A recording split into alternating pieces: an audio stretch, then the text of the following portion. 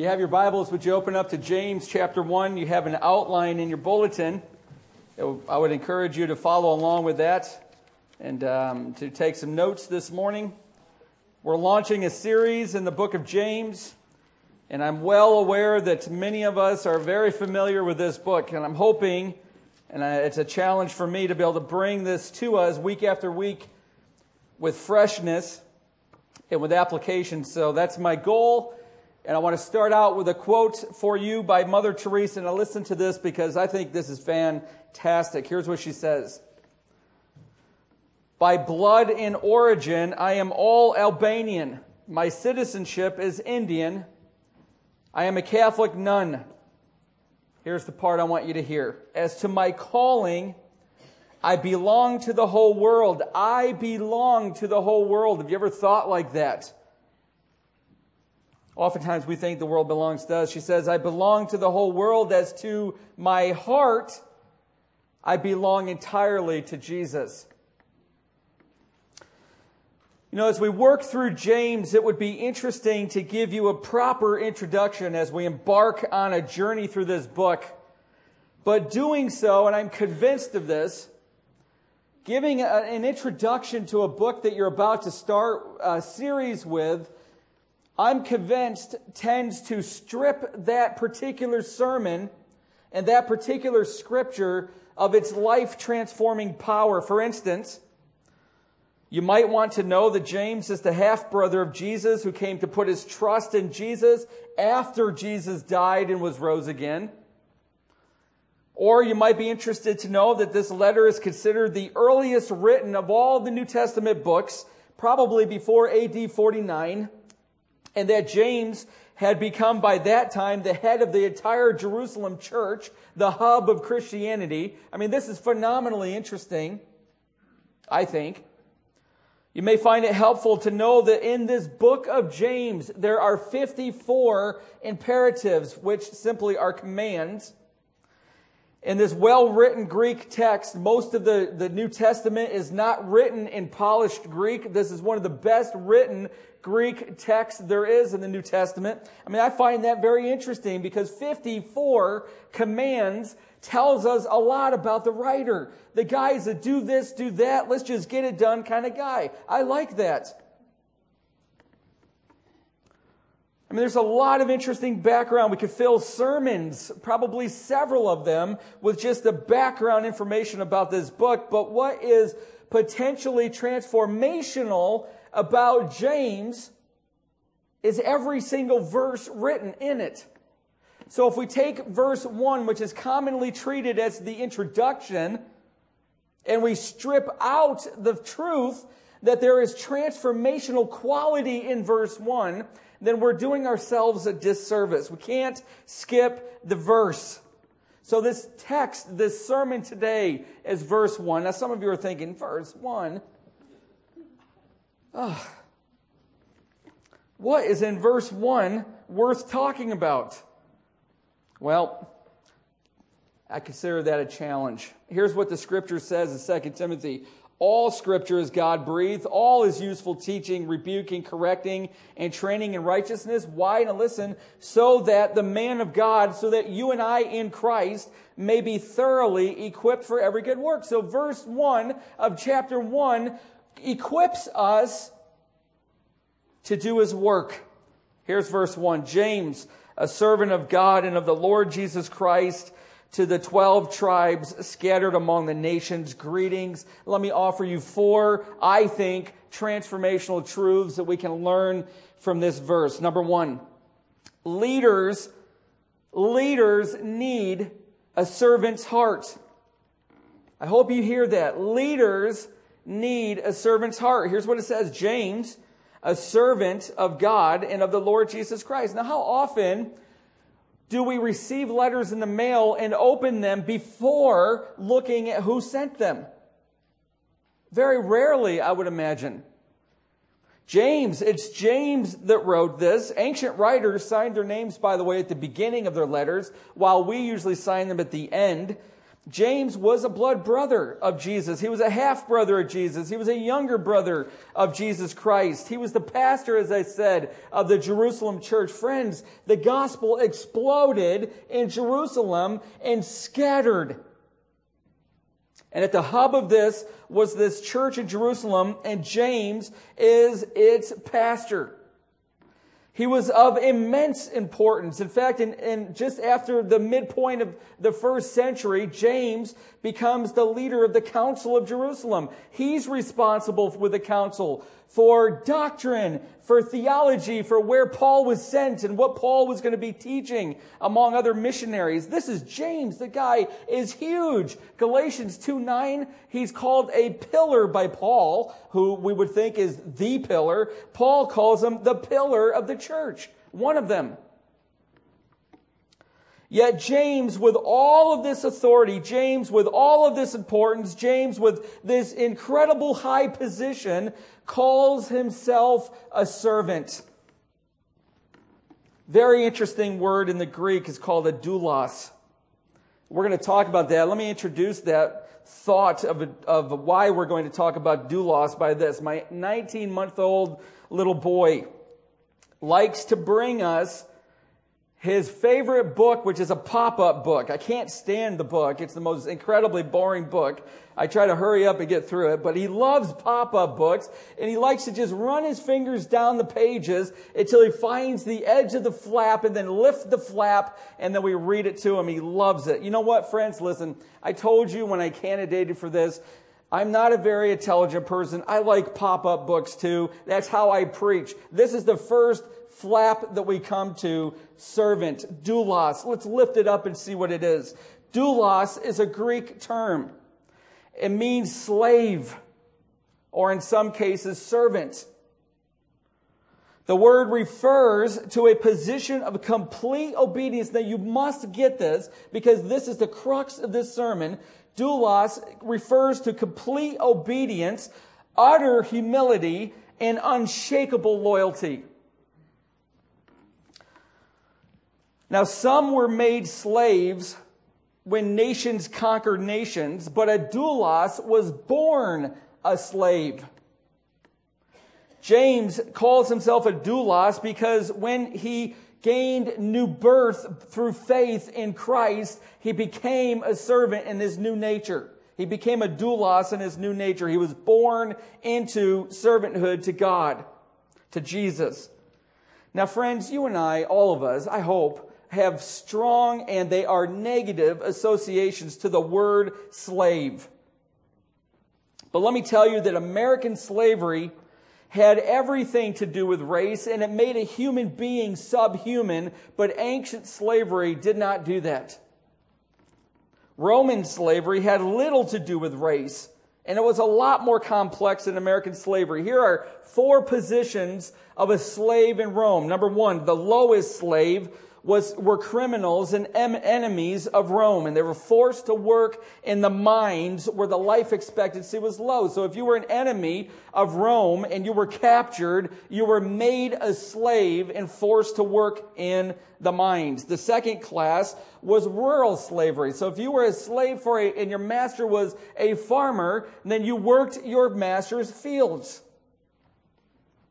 The third was the most common form of servant or slave in the New Testament, urban household slavery. It was a step up from the other 2.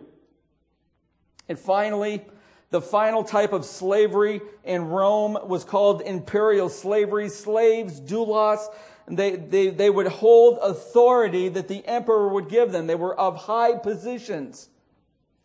Yet the way that James uses doulos, or servant, or slave, or bond slave, is the same way that the Old Testament spoke of servants of God, that you see in David and Moses and Abraham and the prophets. Now at this point, I'm imagining that I'm losing some of you.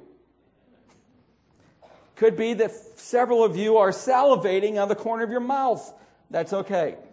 Let me get you back, because this is very, very important. Here it is. The way that James uses this term is this. He was a figure of authority in the service of God. He wasn't forced into service. He voluntarily gave his master his entire life. His authority was given to him by and for God, and it required humility and obedience. Listen, for James to use this term, he wasn't asking for honor for who he was. He could have. He's the head of the biggest church known at that time, at the helm of Christianity. He wasn't asking for honor for who he was, but for who he served. Friends, let me ask you this. Are you a leader? Are you a leader in your home or on your job?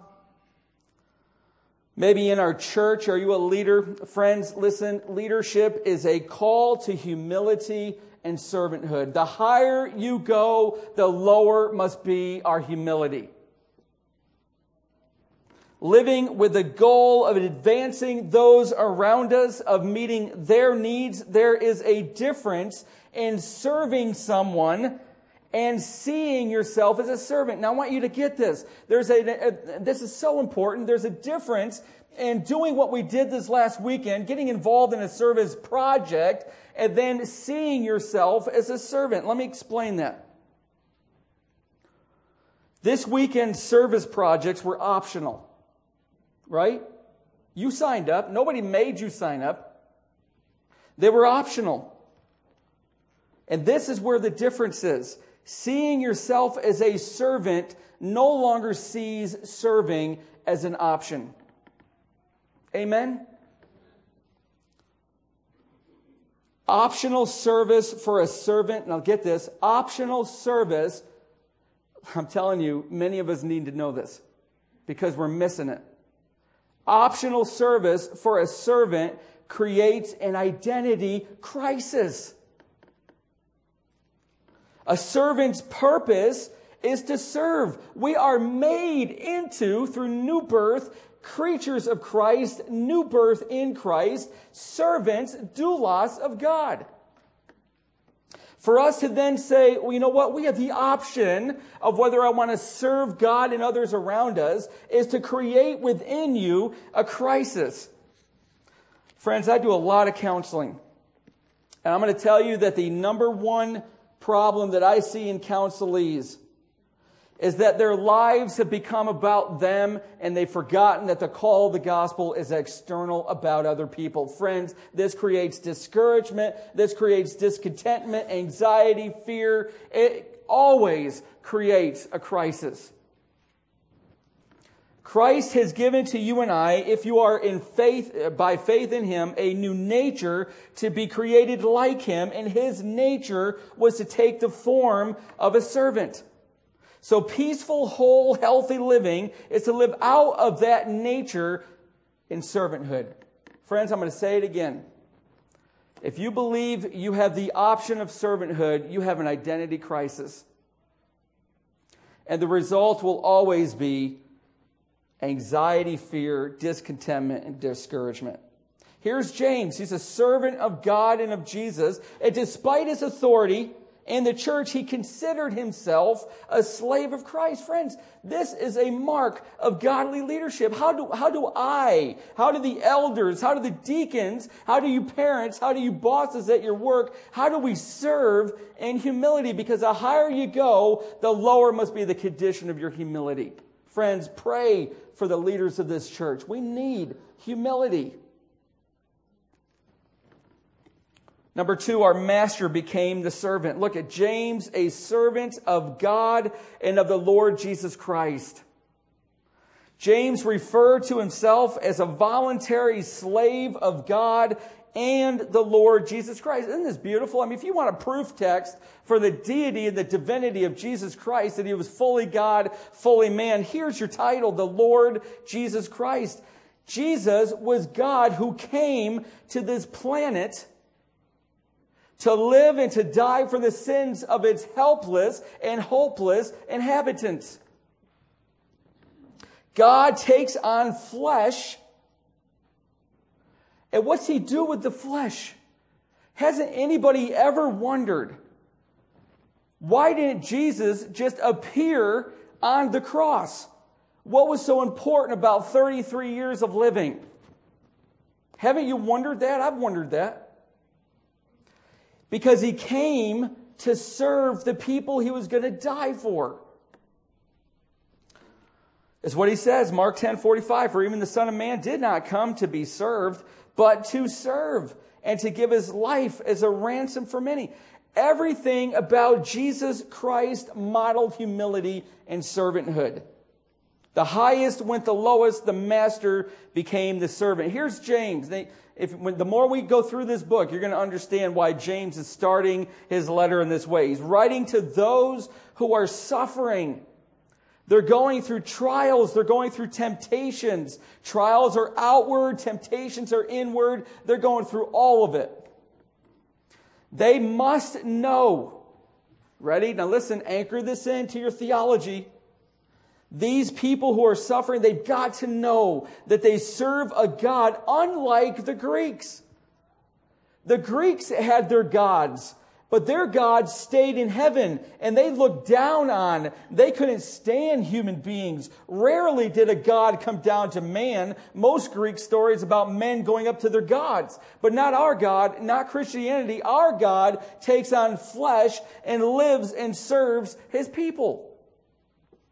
So here we are, we've got God and the Lord Jesus Christ who are among the suffering, the highest having descended to the lowest, and he's serving his people. Listen, suffering is terrible. But you know what's worse than suffering is suffering alone. And James is saying that the Lord Jesus Christ, you will not be alone in your suffering. Why does he say the Lord Jesus Christ? There's a lot of titles for Jesus. The Lord means the exalted one who is supreme in authority. He's going to one day return in glory. But friends, listen, this is radical. You know why it's radical? Because no Jew would ever call another human being Lord. Who's James writing to? You know why it's radical? Number two, because no one was allowed to have the title of Lord in Rome other than the emperor. That was capital punishment. So James says the Lord Jesus Christ. Who's Jesus? What's that name mean? It means the God who saves, the God who has come to us. Christ? Friends, Christ wasn't Jesus' last name. It was a title. It was given to him by his Father. It meant the anointed one who lived and died for us. It's the Jews meant it by the Messiah. So here's the Lord Jesus Christ serving his people. It's unheard of. In Philippians 2, Paul says, your attitude should be the same. Our attitude should be the same as that of Christ Jesus, who, being in very nature God, did not consider equality with God something to be grasped, but made himself nothing. Listen, taking the very nature of a servant, being made in human likeness.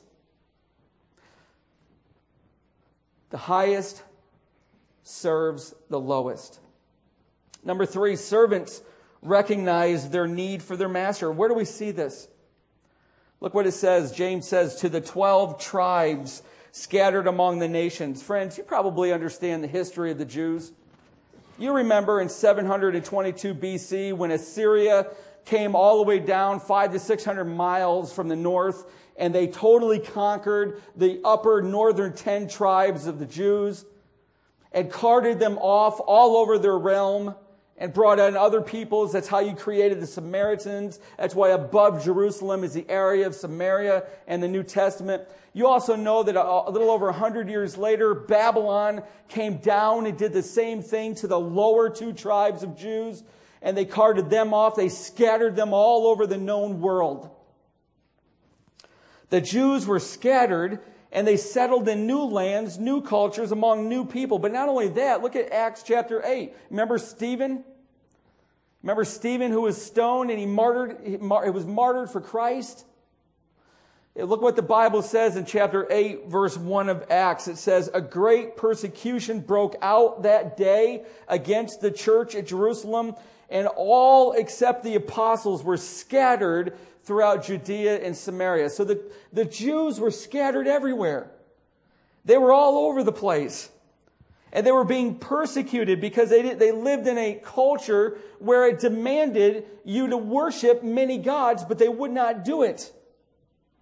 And they were persecuted because they wouldn't bow down to the Greek culture, become like them, and lose their Jewishness. They were persecuted because they refused to worship the Caesar or the emperor. They were rejected not only from their own people, from the pagan people all around them. Friends, listen, these Christian Jews were rejected from their own people, other Jews who rejected Jesus. Now, I'm trying to give you some background of this book. James is writing to a group of people scattered and not home, who are undergoing trials and temptations of incredible proportion, and all the while saying that servants recognize their need for their master. The Lord Jesus Christ knows. He knows their suffering. He knows that they're alone, that they're cast out from their people, they're losing jobs, they're forfeiting social status, they're missing social opportunities, they're facing blistering temptation. You know what the temptation was? You know what? If we just assimilate into this culture, our lives are going to radically change. Does anybody know what I'm talking about? We face this. But God, who gives grace to the humble, was present. He was present to help them. See, it's wonderfully powerful that James, the servant, inserts his master's name here, Jesus Christ. Each of us, you and I, have been moved by, we have. How many of you have heard a sermon on servanthood before? Come on. Most of us have. You know, we hear these sermons, and almost always, if they're just even a half-decent sermon and the Word of God is working in our lives, you go out of here feeling, man, he's right. I've got to learn to serve. I've got to be humble. But it's an outward form of trying to change you. But listen, let me tell you something. If change does not happen at the heart level, nothing ever lasts. Please write that down. You are not, until your hearts are transformed, any behavioral change is short-lived. The Lord Jesus, He doesn't just give commands. And this is the beautiful part. Jesus is there. Jesus is changing us. Jesus is transforming us. Jesus is taking our hardened hearts that love others to serve us, and He's molding them, He's shaping them, and He's nudging them until we desire to serve, until we want to serve, until not serving seems alien to us. This is why it's the Lord Jesus Christ and then to the 12 tribes. They're going through pain, but Jesus, the God who saves, who came to earth to serve, is in your midst and changing you.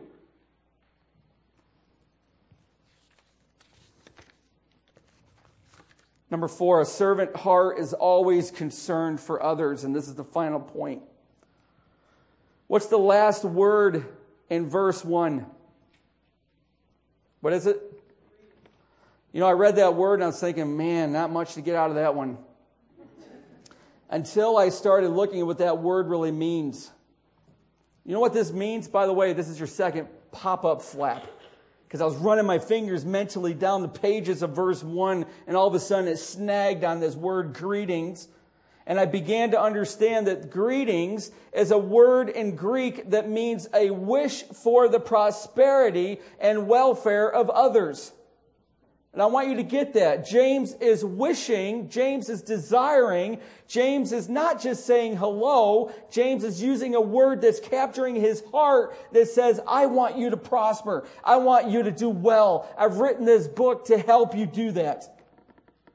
That's what this word means. By the way, there's thousands of parchments that archaeologists have found with this word on it. But guess what? It only occurs twice in the entire New Testament. And it's here and then it's in Acts where James sends a letter with the council.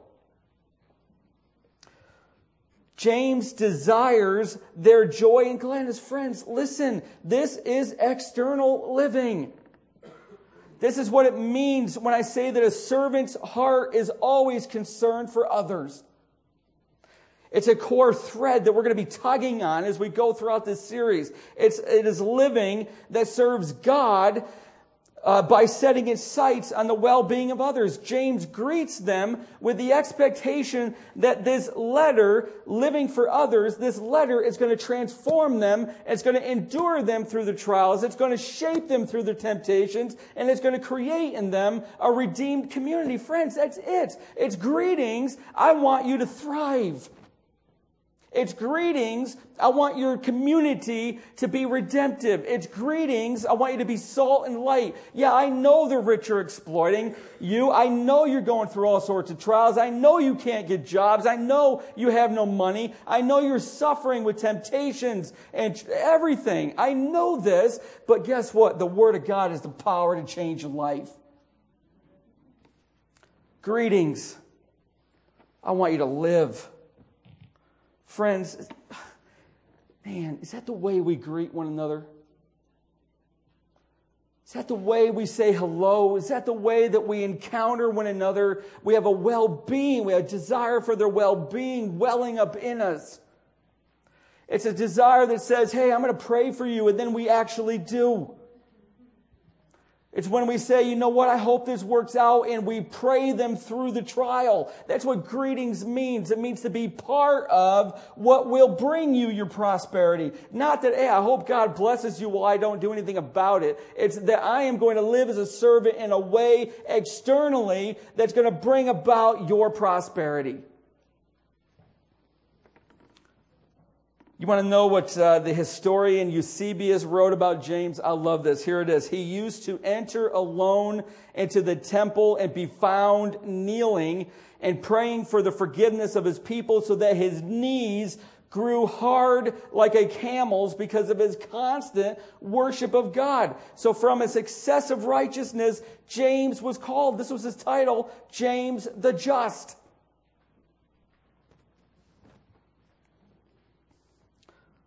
Because James knew that to be long in the presence of God through prayer makes us long for the blessings of God for others. Here's the unspoken question as I close.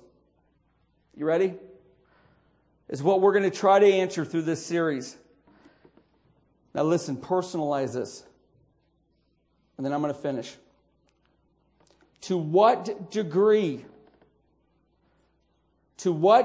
will you and I be servants of the Lord Jesus Christ and those around us?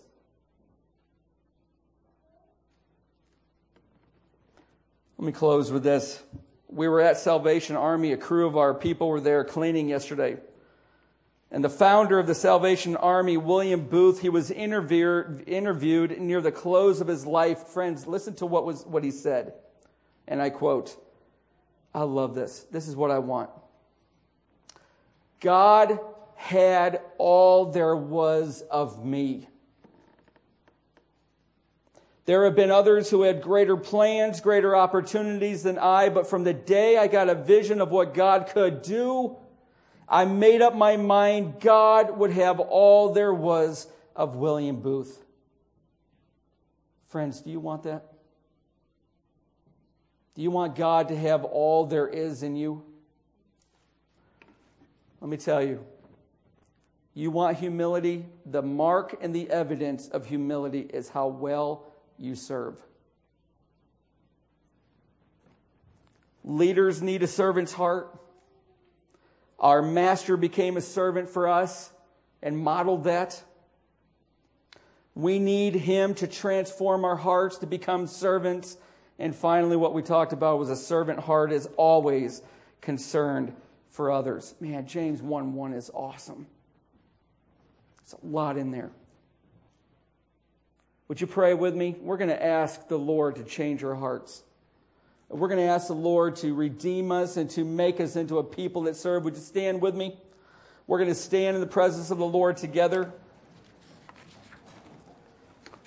And I'm going to open it up just for a minute or two for a few of you to pray and ask for the Lord to work in our midst for this reason, for this purpose. And after a couple minutes, I'm going to close. So I'm going to ask, be brave and call out and ask the Lord to change us. Would you bow your heads and close your eyes and let's pray that together. Somebody start and I'll close in a couple minutes.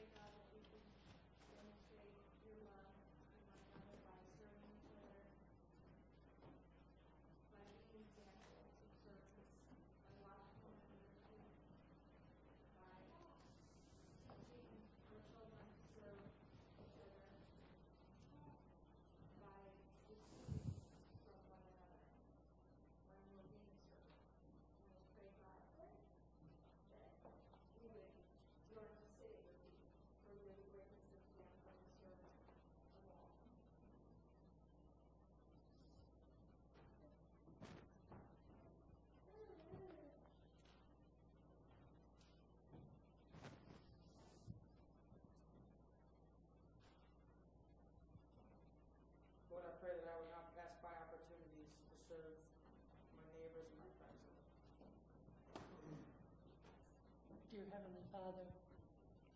The Sermon on the Mount, you tell us to mourn with those who mourn and to bring joy with those who joy. Help us to love and feel what others are feeling, and then serving becomes so natural. Be in our hearts and in our actions. Thank you, Jesus. Lord, just help us every way. Open our eyes, Lord, to the needs of those in our midst, both in the church body and beyond. Yes. Anoint us, Lord, that we are able to meet them where they are, just as you meet us where we are.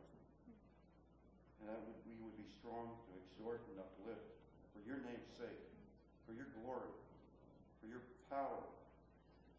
And that you would bless those, Lord, who seek to bless you, that your Spirit would be so strong and gain in power like sparks of fire, just constantly growing, all by your will, Lord. Use us as your vessels.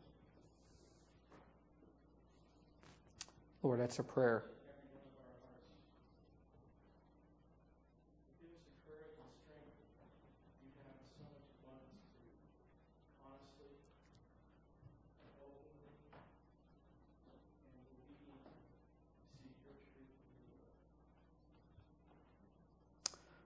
Lord, take these prayers. Lord, I pray, Father, that you would change us, not for our reputation, but for yours. Lord, I pray that we would love to serve. Start with me, start with our elders, start with our deacons. Lord, may we set the bar high as we go low in humility. Lord, I pray for that. We thank you that you transform us by the power of your word. Verse 1 of James is powerful. We thank you for it. We love you, God. We love you, Jesus. Thank you for dying for us and for giving your life as a ransom for many.